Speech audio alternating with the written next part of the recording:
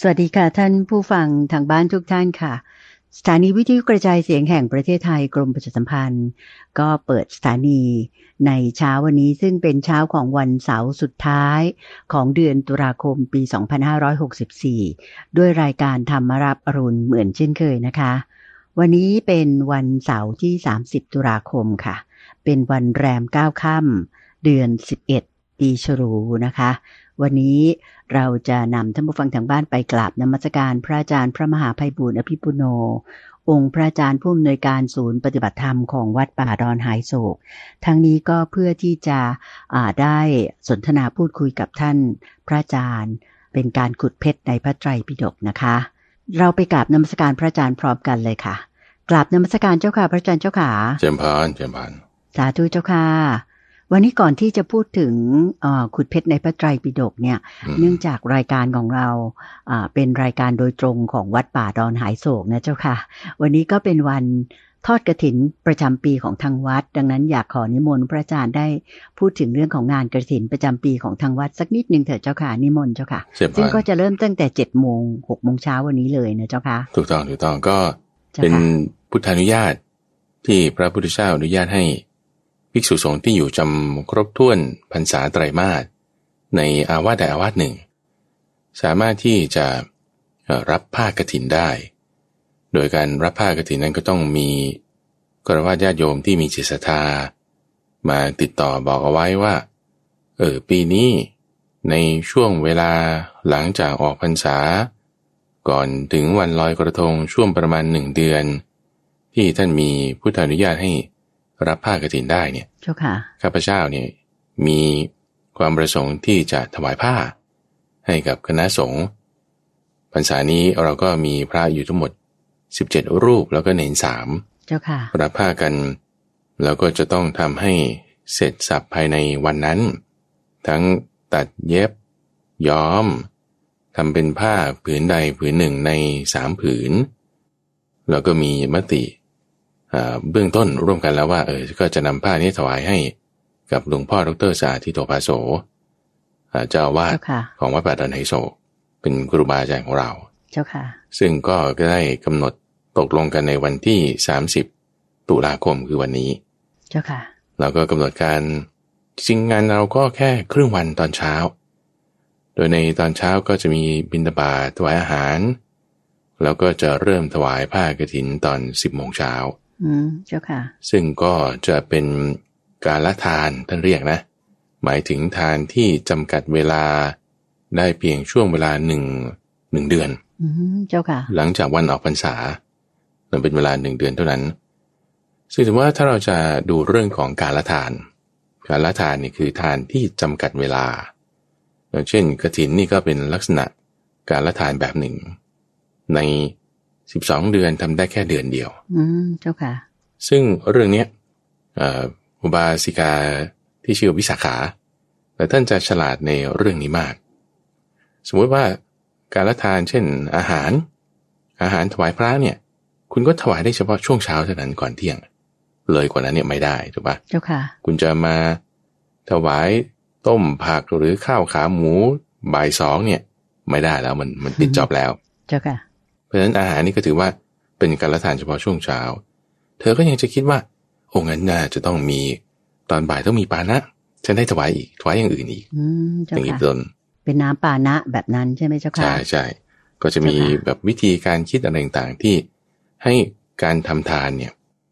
มันไม่มีข้อจำกัดเจ้าค่ะแต่ว่าไอ้ลักษณะกฐิน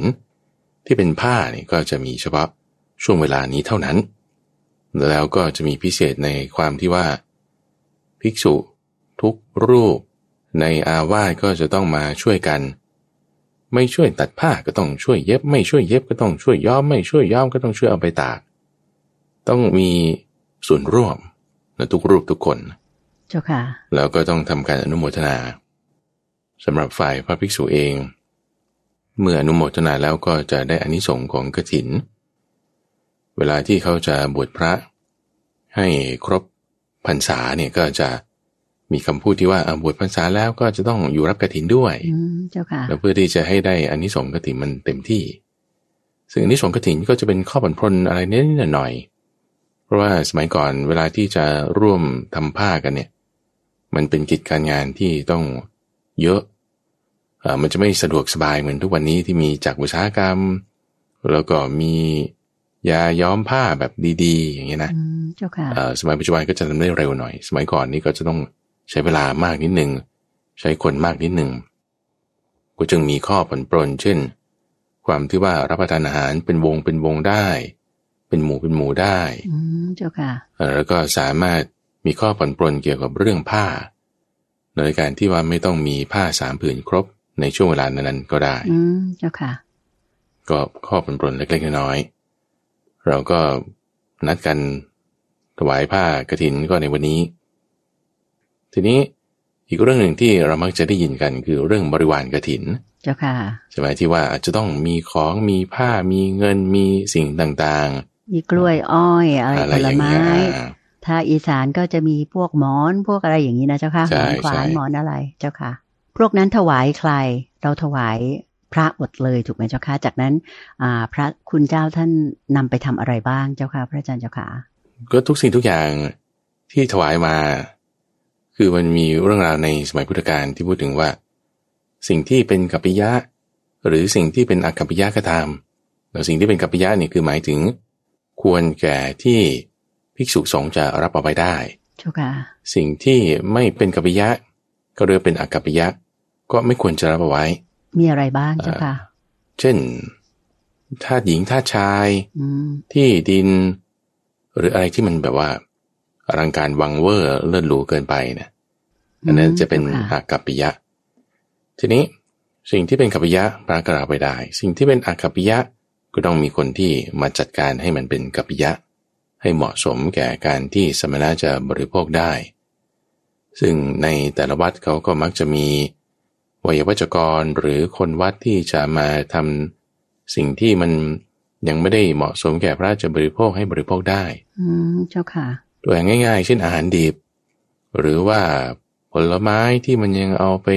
เติบโตได้อยู่เนี่ยเจ้าค่ะมันยังไม่เหมาะสม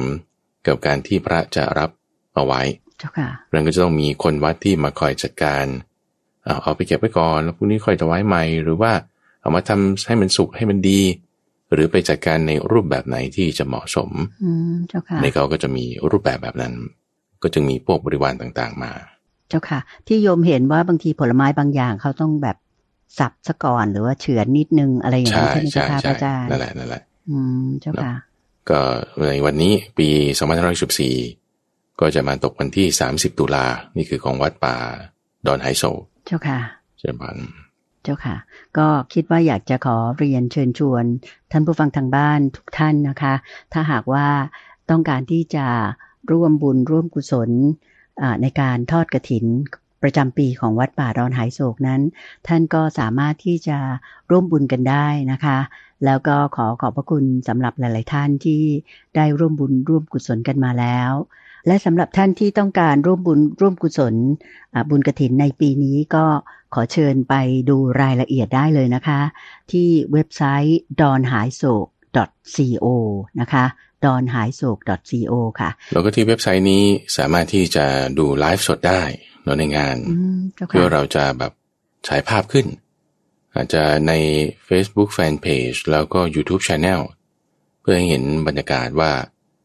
ในวัดเป็นยังไงมีใครมาบ้างทำกิจกรรมอะไรกันในช่วงเช้าของวันที่30นี้ในช่วงที่เป็นพิธีกฐินนั่นแหละอาจจะเป็นช่วงอาจจะเป็น3 ตอนช่วงบิณฑบาตช่วงรับประทานอาหารแล้วก็ช่วงที่ถวายกฐินซึ่งเดี๋ยวก็ในการเตรียมการนี้ก็ลองติดตามที่เว็บไซต์ donhaisok.co ถ้ามีไลฟ์อีเวนต์ก็จะไปดูได้ที่นั่นเจ้าค่ะสาธุเจ้าค่ะก็เรียกว่าสำหรับในช่วงนี้ที่มีการแพร่ระบาดของโควิด -19 นี่ก็เรื่องของการ social distancing หรือว่าการเดินทางอะไรต่างๆนั้นก็ข้ามจังหวัดอาจจะไม่ค่อยสะดวกสำหรับท่านที่จะไปร่วมงานนะเจ้าค่ะก็จะได้เห็นบรรยากาศกันคราวนี้เรามาถึงเรื่องของกุฎเพชรในพระไตรปิฎกประจำสัปดาห์นี้กันเจ้าค่ะพระอาจารย์ค่ะในสัปดาห์นี้เราก็อยู่ที่ข้อ249ซึ่งในข้อที่ท่านผู้ฟังมาตลอดซีรีส์เนี่ย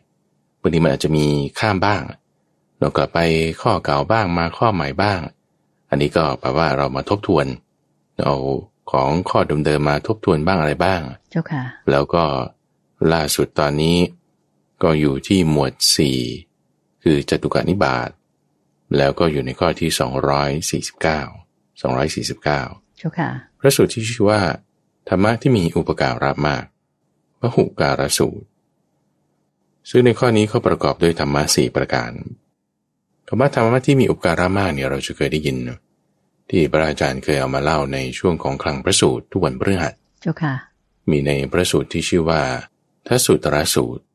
ซึ่งนั้นเป็นเรื่องที่ท่านพระสารีบุตรทำให้เป็นตัวอย่างในการสังคายนาครั้งแรกเลยตั้งแต่ตอนที่พระพุทธเจ้ายังอยู่เราก็แบ่งหมวดธรรมะ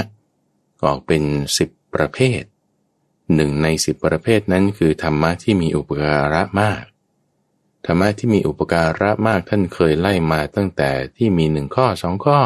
3ข้อ4ข้อจนถึง10ข้อนู่นน่ะเจ้าค่ะซึ่งใน4ข้อเนี่ยก็จะมาตรงกับตรงนี้เป๊ะเลยธรรมะที่มีอุปการะมากเขาก็เอาข้อที่มี4บทในทัสสุตรสูตรมาแยกใส่ไว้ในอังคุตรนิกายนี้ด้วยเจ้าค่ะทัสสุตรสูตรนั้นอยู่ในทีฆานิกาย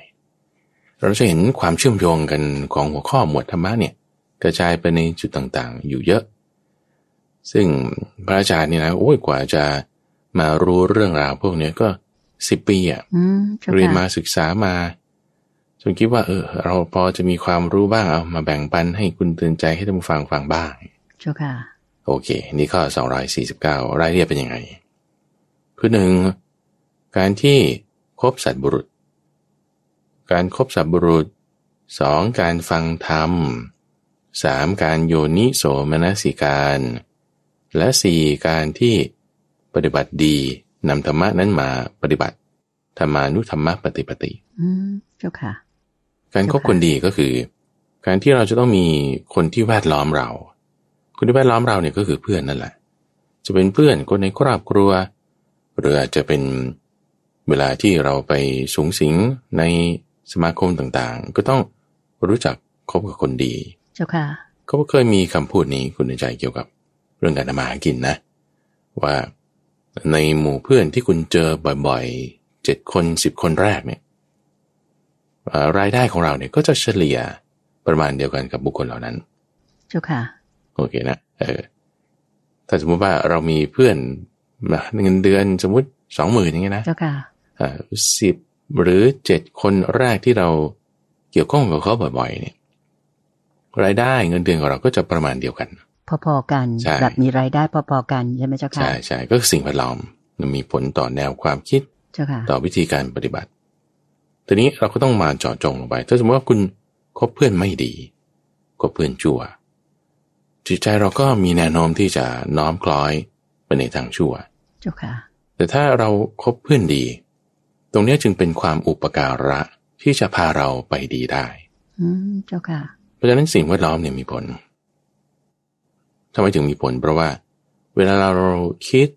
พูดหรือทำทางกายใดๆมากจิตเราก็จะน้อมไปด้วยอาการอย่างนั้นอย่างนั้นเจ้าค่ะซึ่งสิ่งแวดล้อมมันจะฝึกให้เราคิดพูดหรือกระทำไปตามทางนั้นพระอาจารย์เคยเห็นอย่างเด็กนักเรียนที่เรียนไม่ค่อยดีอยู่สิ่งแวดล้อมที่ไม่ค่อยดีมาก่อนแต่ว่าพอมาเข้าโรงเรียนดีๆมีกลุ่มเพื่อนดีเขาก็ชักชวนกันไปดีแบบชีวิตนี้เปลี่ยนไปเลยดีขึ้นมาได้เลยนะเจ้าค่ะดีขึ้นมาได้เจ้าค่ะเรื่องราวในนิทานชาดกก็มีนกแก้วตัวหนึ่งเกิด2 ตัวเกิดอยู่รังเดียวกันเจ้าค่ะตัวหนึ่งไปตกอยู่กับพวกโจรก็มีพวกโจรฝึกให้พูดแบบฆ่าด่าทำร้ายขโมยแบบพูดคำหยาบพูดสิ่งไม่ดีคิดสิ่งไม่ดีแบบนี้อยู่เรื่อยเจ้าค่ะในขณะที่ก็มีตัวอย่างว่าคนที่ดีๆเกิดในครอบครัวดีๆแต่ว่าพอไปอยู่ในสิ่งแวดล้อมไม่ดีเพื่อนชวนไปเสพยาเสพติดเล่นการพนันต่างๆนี่ชีวิตนี่แบบทำอะไรก็ไม่ดีทำอะไรก็ไม่ขึ้นก็มีเจ้าค่ะซึ่งอันนี้ก็เป็นไปในทางที่อยู่กับสิ่งแวดล้อมอยู่กับเพื่อนเรื่องในนิทานชาดกก็มีที่ว่านกแก้วที่เป็นเกิดจากรังเดียวกันตัวที่2เนี่ยไปอยู่กับฤาษีก็ฝึกสวดมนต์ให้พร นกแก้วตัวนี้ก็กล่าวสิ่งที่เป็นมงคลสิ่งที่เป็นพรเกิดขึ้นอยู่เป็นประจำที่ใจเขาก็น้อมไปในทางดีเพราะนั้นสิ่งแวดล้อมเนี่ยมีผลว่าถ้าเรามีสิ่งแวดล้อมที่ดีๆในที่นี้ไม่ได้หมายความว่าคุณจะต้องอยู่ดีกินดีไม่ใช่นะแต่ว่าเพื่อนที่มันดีๆเจ้าค่ะเพื่อนที่ดีๆซึ่งแน่นอนว่ามันมีทุกสังคมนะไม่ใช่ว่าอยู่แบบเป็นอยู่ไม่ดีแล้วจะมีแต่คนไม่ดีแวดล้อมเราก็เลือกได้ไงคุณใจเราเลือกได้เจ้าค่ะก็เหมือนกับสุภาษิตนะเจ้าค่ะพระอาจารย์ที่ว่าคบคนพาลพาไปหาผิดคบบัณฑิตพาไปหาผลใช่ไหมคะใช่อันนี้ก็จะสอดคล้องกันกับในส่วนคือสุภาษิตข้อนั้นเนี่ยท่านนำมาจากในบทของมงคลชีวิตเนาะพระมงคลสูตรในข้อแรกเลยเจ้าค่ะที่ว่าเสวนาจะพาลานังปันติตานังจะเสวนาก็คือการไม่คบคนพาลการคบบัณฑิตเจ้าค่ะธรรมะที่มีอุปการะมากอย่างแรกก็จะสอดคล้องกับข้อนั้นเจ้าค่ะสาธุเจ้าค่ะแต่มาในข้อที่สองก็จะเป็นการฟังพระสัทธรรมฟังธรรมเนี่ยหมายถึงการที่เราศึกษาหาข้อมูลรับอินพุตใหม่ๆที่มันดีอยู่เสมอๆเจ้าค่ะอินพุตใหม่ๆที่มันดีเนี่ยตรงนี้จะเพิ่มปัญญาเช่นว่าเราอ่านหนังสือในที่นี้อาจจะไม่ได้หมายถึงว่าธรรมะแบบเป๊ะๆพระไตรปิฎกพระมหาไพบูลย์มาชักชวนทุกวันเสาร์ศึกษาพระไตรปิฎกอันนี้ก็ส่วนหนึ่งใช่ป่ะเจ้าค่ะแต่ว่าคุณเป็นอะไรฉันเป็นนักบัญชีฉันเป็นนักบริหารแล้วคุณอ่านหนังสือเกี่ยวกับเรื่องการบริหารในครั้งล่าสุดนี้เมื่อไหร่โอ้นานแล้วนะจำไม่ได้อะไรอย่างนี้นะเจ้าค่ะนั้นไม่เข้าท่าแล้วเจ้าค่ะจะเริ่มไม่ค่อยมีอุปการะมากแต่ถ้าเราอ่านหนังสือเกี่ยวกับการบริหารการจัดการอาทิตย์ที่แล้วนี่เองท่านนี่จะมีอุปการะมากแก่คุณคุณเป็นอะไรคุณเป็นนักกฎหมายคุณเป็นนักเล่นหุ้นแล้วคุณอ่านเรื่องเกี่ยวกับกฎหมายเรื่องเกี่ยวกับการเล่นหุ้นในครั้งล่าสุดเมื่อไหร่เมื่อวานนี้เองท่านอันนี้ดีเจ้าค่ะเพราะว่าข้อนี้จะเป็นอุปการะมากแก่เราเจ้าค่ะคุณเป็นหมอแล้วคุณไปประชุมวิชาการหรือว่าเขียนเปเปอร์ลงวารสารเกี่ยวกับการแพทย์การหมอครั้งล่าสุดเมื่อไหร่ถ้าบอกว่าหลาย10 ปีแล้วท่านอันนี้ไม่เข้าท่าใช่ป่ะแต่ถ้าเมื่อต้นปีนี้เองเขามีการจัดการประชุมผมก็ไปมาเขามีการเขียนเปเปอร์ก็ไปพาร์ทิซิเพตด้วยอันเนี้ยคือดีคือมีการฟังพระสัทธรรมอยู่เป็นประจำอันนี้คือเรามาแอพพลายนะเจ้าค่ะแอพพลายในด้านการงานของเราทุกอย่างเจ้าค่ะก็หมายถึงว่าพอเรามีอาชีพด้านไหนเราก็ควรจะศึกษาหาความรู้เพิ่มเติมในอาชีพของเราให้ก้าวหน้าเสมอไม่ใช่ว่าหยุดอยู่กับที่หรือว่าถอยหลังแบบนั้นถูกไหมเจ้าค่ะอาจารย์เจ้าค่ะใช่ซึ่งในข้อนี้ถ้าเผื่อว่าเราเป็นนักศึกษาธรรมะเราก็ต้องฟังธรรมอยู่เรื่อยเจ้าค่ะแล้วถ้าเป็นเรื่องที่มันซ้ำอยู่เรื่อยล่ะซ้ำๆย้ำๆนั่นแหละมันยิ่งมีความแบบชัดเจนความแน่นอนแล้วก็ความมั่นใจมากขึ้นในการที่ซ้ำๆย้ำๆนั้นเจ้าค่ะนั่นคือการฟังธรรมทีนี้ฟังแล้วก็ไม่ใช่แค่ว่าเก็บไว้ในสมองเฉยๆแล้วมันจะต้องมาการใคร่ครวญในข้อที่3นั้นจึงต้องมีโยนิโสมนสิการเจ้าค่ะโยนิโสมนสิการซึ่งการโยนิโสมนสิการเนี่ยมันจะออกมาได้3รูปแบบคือเนี้ยเราจะเปลี่ยนจากปัญญาที่เกิดจากการฟังก็เรียกว่าสุตตมยปัญญาให้มาเป็นจินตมยปัญญาแล้วข้อที่3หมายถึงข้อที่4ที่เป็นการปฏิบัติดีปฏิบัติให้มันเข้าถึงส่วนที่เป็นธรรมะก็หมายถึงว่าเปลี่ยนให้เป็นภาวนามยปัญญาประมาณในข้อที่เป็นโยนิโสมนสิการอย่างนี้ซะก่อนว่าถ้าเป็นธรรมะในข้อใดข้อหนึ่งเช่นเราพูดถึงพละ5พละ5ท่องได้เรามีอะไรบ้างศรัทธาปัญญาสมาธิสติอะไรนะความเพียรอย่างนี้เป็นต้นนะเจ้าค่ะคุณจำได้หมายถึงว่าแค่จำได้หรือนึกได้เนี่ยเป็นสุตตมยปัญญาเราก็ต้องมาทำการโยนิโสมนสิการด้วยในข้อที่3นี้เจ้าค่ะโยนิโสว่าเรียงลำดับถูกป่ะเนี่ยที่เด็กเรียงลำดับไม่ถูกนะเอาใหม่ที่ก็ต้องเป็นศรัทธาวิริยะสติสมาธิปัญญาทำไมการเรียงลำดับมันมีผลเพราะว่า เวลาเราจะมีสติได้คุณต้องมีความเพียรเวลามีความเพียรได้คุณต้องมีสมาธิหมายถึงมีศรัทธาเจ้าค่ะการที่เรารู้วิธีการทำงานของมันใกล้ครวนแล้วเนี่ยนี่เป็นโยนิโสมนสิการไม่ใช่แบบว่าแค่จำได้เฉยแต่สามารถที่จะคิดใกล้ครวนประยุกต์สามารถไม่ใช่ในเหตุการณ์แบบนี้เจ้าค่ะอย่างเช่นเราพูดถึงธรรมะที่มีอุปการะมากเนี่ยฉันคิดว่าฉันจะไปใช้ในการงานอาชีพฉันได้นะเนี่ยฉันเป็นนักกฎหมายฉันเป็นนักเขียนซอฟต์แวร์เงี้ยต้องรู้จักคบกับคนที่เขียนซอฟต์แวร์เป็นประจำต้องน้อมไป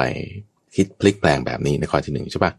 ข้อที่2จะต้องมีการอัปเดตความรู้เกี่ยวกับการเขียนซอฟต์แวร์เป็นโปรแกรมเมอร์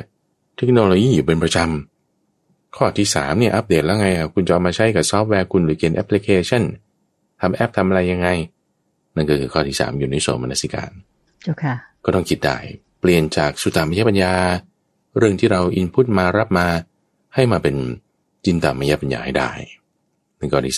3เจ้าค่ะคือนำเข้าสู่จิตใจแล้วก็รู้ซึ้งอย่างแท้จริงมีความรู้เรื่องนั้นอย่างแท้จริงถูกไหมเจ้าค่ะคำว่าจินตามยปัญญาเนี่ยหมายถึง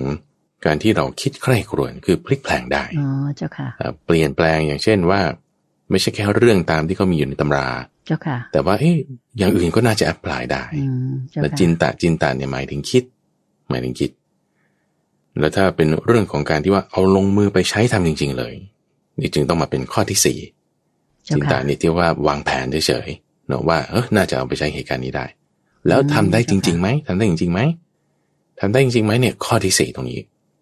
จนใช้คำว่าธรรมานุธรรมะปฏิปติการปฏิบัติธรรมสมควรแก่ธรรมสมมติคุณคิดแผนได้ละว่าต้องทำอย่างนี้แล้วคุณจะทำได้ไหมเช่นเราบอกว่าต้องเอาชนะความโกรธด้วยความเมตตาต้องเอาชนะความตระหนี่ด้วยการให้เจ้าค่ะอันนี้คือแบบว่าเรารู้ละจำได้นี่เป็นพุทธพจน์ด้วยเจ้าค่ะนี่เพราะว่าเราคบพระพุทธเจ้าเป็นมิตรในข้อที่1ใช่ป่ะเจ้าค่ะเราก็เลยได้ยินได้ฟังธรรมของท่านข้อที่2เราก็รู้แล้วว่าแหมถ้ามีคนมาด่าเรานะเราจะต้องนิ่งเราจะต้องยิ้มเราจะต้องเมตตาเขาเจ้าค่ะข้อที่3เราโยนิโสละเรารู้ว่าเราจะใช้ตรงนี้เจ้าค่ะแล้วข้อที่4พอถูกเขาด่าจริงๆพอถูกเขาทำไม่ดีให้จริงๆคุณจะทำได้ไหมนิ่งอยู่ได้ไหมใช่ไหมเจ้าค่ะแผ่เมตตาได้ไหมใช่หรือกัดฟันกรอดหรือแบบว่าหลุดไปสัก2 นาทีแล้วก็ค่อยกลับมาได้หรือว่าทำได้จริงๆในมันก็จะมีระดับของเขาเจ้าค่ะซึ่งบางคนก็จะการปฏิบัติธรรมสมควรแก่ธรรมเนี่ยก็จะละเอียดหยาบไม่เท่ากันคือมันไม่ใช่ว่าถูกผิดเลยนะไม่ใช่ว่าปฏิบัติได้ก็คือได้เป๊ะหรือไม่ได้ก็คือไม่ได้ไม่ใช่แต่ว่ามันอาจจะใช้เวลาอาจจะใช้สถานการณ์มันพัฒนากันได้ธรรมานุธรรมะปฏิปติเนี่ยเจ้าค่ะการนำมาไปใช้งานซึ่งก็เหมือนขี่จักรยานนี้แหละนะคุณเดินใจบางทีเราเห็นคนอื่นเขาทำเราก็อยากทำได้บ้างแล้วคุณนึกในหัวโยนิโสมนสิการแล้วฉันจะขี่อย่างนี้ทำอย่างนี้แต่พอไปทำจริงๆมันล้มมันก็ไม่ได้ครั้งแรกเลยมันก็ได้นิดหน่อยไม่ใช่ว่าไม่ได้เลยก็จะหมายแต่ว่าพอเราจดจ่อตรึกคิดนึกเอาจิตเราเพ่งไปตรงไหนจิตเราจะน้อมไปทางนั้นเจ้าค่ะเวลาที่จิตเราน้อมไปทางไหนสิ่งนั้นจะมีพลังมีกำลังขึ้นมาเพราะฉะนั้นถ้าสมมติว่าเราไปจ่ออยู่ตรงที่ว่าฉันทำไม่ได้เลยอันนี้มันยากจริงๆเลยมีปัญหามากเนี่ยจิตเราก็จะอ่อนกำลังเจ้าค่ะมันก็จะไปจดจ่อเฉพาะตรงจุดที่มันไม่ได้นั่นแหละแต่ถ้าเรามาจดจ่อไว้ตรงที่ฉันทำได้เนี่ย2 นาทีฉันทำได้คุณขี่จักรยานหรือคุณขี่ได้ภายในเวลาแค่แบบเสี้ยววินาทีเดียวคุณทรงตัวได้ทำไมตรงนั้นได้เอาจิตใจจดจ่อเข้าไปเจ้าค่ะทำไมคนอื่นเขาทำได้ทำไมเราทำไม่ได้เราก็ต้องมาจดจ่อตรงจุดที่ว่าเขาทำยังไงเขาถึงทำได้ทำไมฉันทำสมาธิได้แค่30 วินาทีตอนแรกๆผ่านไปไม่ได้เลยจนกระทั่งมาตอนท้ายๆได้อีกครั้งหนึ่งตรงที่ได้ทำยังไงเราก็จดจ่อเพ่งลงไปตรงนั้นเจ้าค่ะเอาธรรมะเนี่ยมาปฏิบัติให้สมควรแก่ธรรมเพราะว่าคำสอนของพระพุทธเจ้าเนี่ยคุณใจคือถ้าเราไม่ปฏิบัติธรรมสมควรแก่ธรรมนะคือมันจะทำไม่ได้ไงเจ้าค่ะเช่นเราบอกว่าสมาธิกับนิวรณ์เนี่ยมันของที่มันเข้ากันไม่ได้ถ้ามีสมาธิจะไม่มีนิวรณ์ถ้ามีนิวรณ์จะมีสมาธิไม่ได้ โอ้แต่ฉันเนี่ยก็ยังมีนิวรณ์อยู่มากมายเลยแล้วจะไปมีสมาธิได้ไงสงสัยมันไม่เวิร์กหรอกเจ้าค่ะเนี่ยทำนิดหน่อยแล้วก็บอกไม่เวิร์กอ่ะอันนี้คือมันไม่ใช่ธรรมานุธรรมปฏิปติไงเจ้าค่ะต้องมีความเพียรต่อไปใช่ไหมเจ้าค่ะใช่แต่ถ้าท่านบอกว่าเอ้ยอันนี้มันจะเวิร์กนะแต่ฉันทำไม่เห็นเวิร์กเลยก็มันยังไม่ถึงจุดของมันไงเจ้าค่ะหรือว่าอะไรที่มันไม่ดีเฮ้ยแต่ว่าฉันทำแล้วมันก็ดีนี่แหละได้ผลดีเช่นบางคนจะบอกว่าคือหมายถึงพระพุทธเจ้าสอนบอกว่าเป็นพ่อค้าเนี่ยต้องไม่โกงนะต้องซื่อสัตย์สุจริตคือไม่ใช่เฉพาะพ่อค้าแหละทุกคนละเจ้าค่ะแต่ว่าฉันซื่อสัตย์สุจริตแล้วไม่เห็นรวยเลยแต่โกงเนี่ยมันรวยเร็วดีไม่เห็นจะมีอันตรายเลยคำพูดอะไรที่พระพุทธเจ้าสอนถ้าคิดอย่างเงี้ยเจ้าค่ะเพราะว่ายังไม่ทำถึงจุดของมันไงยังไม่ทำถึงจุดของมันเจ้าค่ะถ้าทำถึงจุดของมันจริงๆแล้วธรรมะนั้นอันตรายแน่นอนแต่ว่าเป็นธรรมะที่ไม่ดีสิ่งขโมยของโกงเป็นต้นเจ้าค่ะแล้วถ้าทำถึงจุดของมันแล้วเราต้องได้แน่นอนเช่นถ้าคุณเป็นคนมีสัจจะคุณเป็นคนขยันหมั่นเพียรยังไงต้องร่ำรวยมีเงินทองแน่นอนถ้าคุณตั้งใจปฏิบัติจริงจังในทางสมาธิภาวนายังไงนิวรณ์มันต้องดับไปแน่นอนอย่างนี้ถ้าทำถึงจุดของเขาแล้วจึงต้องแบบไม่ใช่แค่คิดเฉยๆในข้อที่3เจ้าค่ะนั่นคือจินตะหมายถึงความคิดแต่ต้องลงมือทำเนี่ย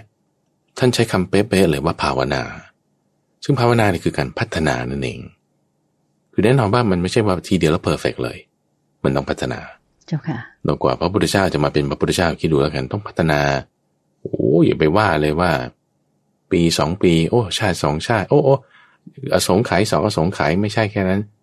มันหลายกับหลายกันนานมากเจ้าค่ะทำอยู่นั่นน่ะธรรมานุธรรมปฏิปติทำอยู่นั่นน่ะทำไมไม่เวิร์กทำอีกชาตินี้ไม่ได้ชาติต่อไปดูสิจะได้อสงไขยนี้ไม่ได้อสงไขยต่อไปจะได้ไหมเจ้าค่ะถามจนกระทั่งมันสมควรแก่ธรรมะที่มันจะสำเร็จขึ้นมาได้เพราะสำเร็จแล้วก็จะเรียกเป็นเพอร์เฟกต์ไงเจ้าค่ะสมบูรณ์เนี่ยคือสัมมาสัมพุทธะซึ่งเป็นสัมมาสัมพุทธะขึ้นมาที่ว่าตรัสรู้ด้วยโดยพระองค์เองสมบูรณ์สิ้นเชิงเจ้าค่ะแล้วกว่าจะมาถึงจุดนี้ก็ต้องภาวนาไม่ใช่อ้อนวอนขอร้องนะแต่ภาวนาเนี่ยหมายถึงพัฒนามาเรื่อยๆเลยนะเจ้าค่ะในทุกภพทุกชาติที่ผ่านมาใช่ซึ่งตัวเราเองก็ต้องพัฒนา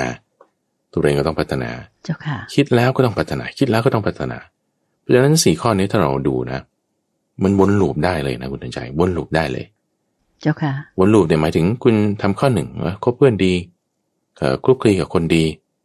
แล้วคุณก็ได้ฟังข้อมูลของเขาอยู่เรื่อยเสร็จแล้วคุณก็มาคิดใครควรฉันจะทำยังไงแล้วคุณก็ลงมือทำทำไม่ได้หรือทำได้นิดหน่อยเอาไปฟังเขาดูสิไปคบกับเขาคนถามคนที่เขาทำได้อะเขาทำมายังไงกลับไปข้อที่1แล้วเขาว่ายังไงนี่คือข้อที่2เรามาคิดแอพพลายกับตัวเราดูสิในข้อที่3เอาลงมือทำดูสิเป็นยังไงได้บางส่วนไม่ได้บางส่วนไหนกลับไปข้อที่1ดูดิคนที่เขาทำได้เขาเจอปัญหาเดียวกับเรามีไหมเอาแล้วเขาว่าไงในข้อที่2ฟังก็ดูแล้วมาคิดปรับปรุงดูมันจะมาสอดคล้องกับเรายังไงในข้อที่3แล้วก็ลงมือทำดูนั่นก็ข้อที่4เจ้าค่ะหมุนไปวนไปหมุนไปวนไปโธ่มันจะไม่เจริญจะไม่รุ่งเรืองมันจะไหวเหรอเจ้าค่ะต้องดีขึ้นแน่นอนชีวิตเจ้าค่ะสาธุเจ้าค่ะแล้วข้อนี้นะแอพพลายได้กับทุกสถานการณ์ไม่ว่าคุณจะเป็นข้าราชการคุณจะเป็นพนักงานรัฐวิสาหกิจหรือเอกชนคุณจะทำงานเป็นฟรีแลนซ์คุณจะเป็นชาวนาคุณจะเป็นเกษตรกรหรือคุณจะแบบไม่ได้ทำอาชีพอะไรฉันอยู่บ้านธรรมดามันต้องมีเหตุการณ์ที่แบบมันต้องได้ทำอะไรสักอย่างใดอย่างหนึ่งเจ้าค่ะอาจจะทำความสะอาดบ้านอาจจะดูแลลูกอาจจะอะไรก็ตาม4ข้อนี้ใช้ได้หมดแน่นอนเจ้าค่ะแล้วคือไอ้ที่พูดไปเมื่อสักครู่เนี่ยคือการดำเนินชีวิตแล้วที่มันสำคัญที่สุดเลยคือการที่จะพาเราให้ไปถึงนิพพานก็ใช้4ข้อนี้ได้เหมือนกันเจ้าค่ะเจ้าค่ะนี่คือข้อที่249เจ้าค่ะอันนี้สามารถนำเข้ามาน้อมมาหาตัวเราได้อย่างดีเลยนะเจ้าค่ะพระอาจารย์เจ้าค่ะใช่ใช่ต้องกราบขอบพระคุณพระอาจารย์ที่เน้นย้ำนะเจ้าค่ะต่อไปเลยเจ้าค่ะนิมนต์เลยเจ้าค่ะถัดมาในข้อ250นี่ก็ต้องมาคู่กันกับข้อ251พูดถึงโวหาร โวหารที่เป็นไม่ประเสริฐเขาใช้คำว่าอนาริยะกับโวหารที่ประเสริฐกับโวหารที่ประเสริฐโดยคู่กันนี้ก็คือถ้าไม่ประเสริฐก็แบบพูดโกหกเนี่ยดูปมยังไง4ข้อนะถ้าอธิบายถึงว่าสิ่งที่ไม่เห็นด้านบอกว่าได้เห็นคือถ้าถูกเรียกให้ไปเป็นพยานหรือให้เป็นเขาเรียกว่าอะไรให้การไปสอบถามว่าท่านไม่เห็นใช่ไหมเห็นผมเห็นแล้วคุณไม่ได้ฟังว่าเขาว่างั้นใช่ไหมมุ้ยได้ฟังอยู่แล้วไม่ทราบใช่ไหมว่าเขาเป็นนี้ทราบอยู่หรือไม่รู้ใช่ไหมรู้อยู่อย่างเงี้ยกล่าวสิ่งที่ไม่รู้ว่ารู้กล่าวสิ่งที่ไม่ทราบว่าทราบกล่าวสิ่งที่ไม่ได้ฟังว่าได้ฟังกล่าวสิ่งที่ไม่ได้เห็นว่าได้เห็นซึ่งทั้ง4ข้อนี้ก็คืออายตนะ6นั่นเองเจ้าค่ะแต่ว่าเริ่มมาในทางที่เป็นไม่ได้ยินไม่ได้ฟังก่อนซึ่งเห็นก็คือตาใช่ไหมฟังนี่ก็คือหูทราบเนี่ยก็จะเป็นเรื่องของลิ้นกายจมูกลิ้นกายนะ3อย่างส่วนใจเนี่ยก็คือเรื่องของรู้เพราะฉะนั้นก็จึงแบ่งเป็น4ข้อตาหูจมูกลิ้นกายใจด้วยอยู่ใน4ข้อนี้โวหารแบบนี้ไม่ประเสริฐจำได้ไหมข้อนี้เราพูดถึงในสัปดาห์ก่อนๆนู้นนะสักเดือนกว่าๆมาแล้วว่าถ้าคนที่ทำ4อย่างเนี้ยจะเป็นประเภทที่ถูกนำตัวไปเก็บไว้ในนรกนะ4ข้อนี้ทีนี้ก็มาเปรียบเทียบกับในข้อ251ข้อ251เนี่ยพูดถึงความประเสริฐของโวหารก็คือถ้าบอกไม่ได้เห็นคือถ้าตัวเองไม่ได้เห็นจริงๆก็บอกว่าไม่ได้เห็นถ้าบอกว่าไม่ได้ฟังไม่ทราบไม่รู้ก็บอกว่าไม่ได้ฟังไม่ได้ทราบไม่ได้รู้ด้วยแล้วก็ตามจริงกล่าวตามจริงเจ้าค่ะก็จะเป็นโวหารหรือคำพูดที่ประเสริฐข้อ251ทีนี้ตรง4ข้อนี้แหละจึงเป็นจุดที่เอาไปเป็นตัววัดในการที่เราพูดโกหกหรือไม่โกหก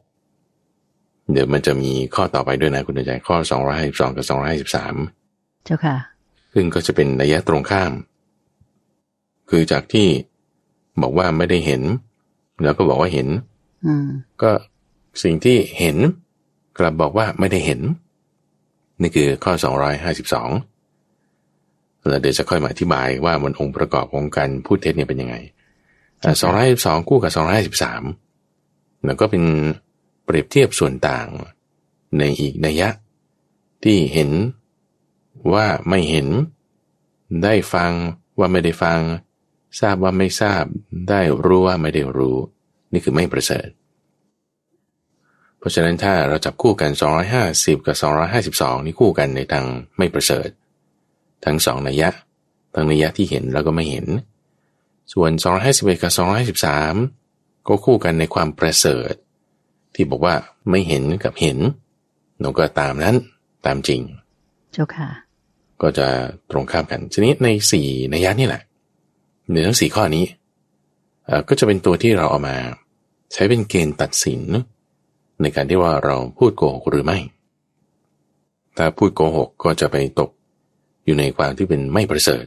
เจ้าค่ะส่วนถ้าไม่โกหกก็จะมาตกอยู่ในส่วนที่เป็นโวหารที่ประเสริฐเจ้าค่ะทั้งเห็นและไม่เห็นนะทั้งเห็นและไม่เห็นนะทั้งที่ได้ยินหรือไม่ได้ยินจะทำให้ประเสริฐก็ได้จะทำให้ไม่ประเสริฐก็ได้เจ้าค่ะสมมติเราไม่เห็นอะไรเราไม่รู้อะไรเราไม่ได้ยินอะไรจะทำให้ไม่ประเสริฐคุณก็บอกว่าเห็นคิดตุเป็นตะขึ้นมาใส่ความนั่นนี่หรือถ้าเห็นอยู่จะให้ไม่ประเสริฐก็บอกว่าไม่เห็นไม่รู้เรื่องไม่อะไรเลยอย่างนี้ก็จะไม่ประเสริฐทั้งเห็นและไม่เห็นก็ทำความดีได้หมดนี่แหละคือจุดสำคัญว่าเราจะวัดการที่เราโกหกหรือไม่ก็ดูที่4ข้อนี้ทีนี้ก็ไซไลน์นิดหนึ่งว่ามันจะไม่เหมือนกับเรื่องของไวไลน์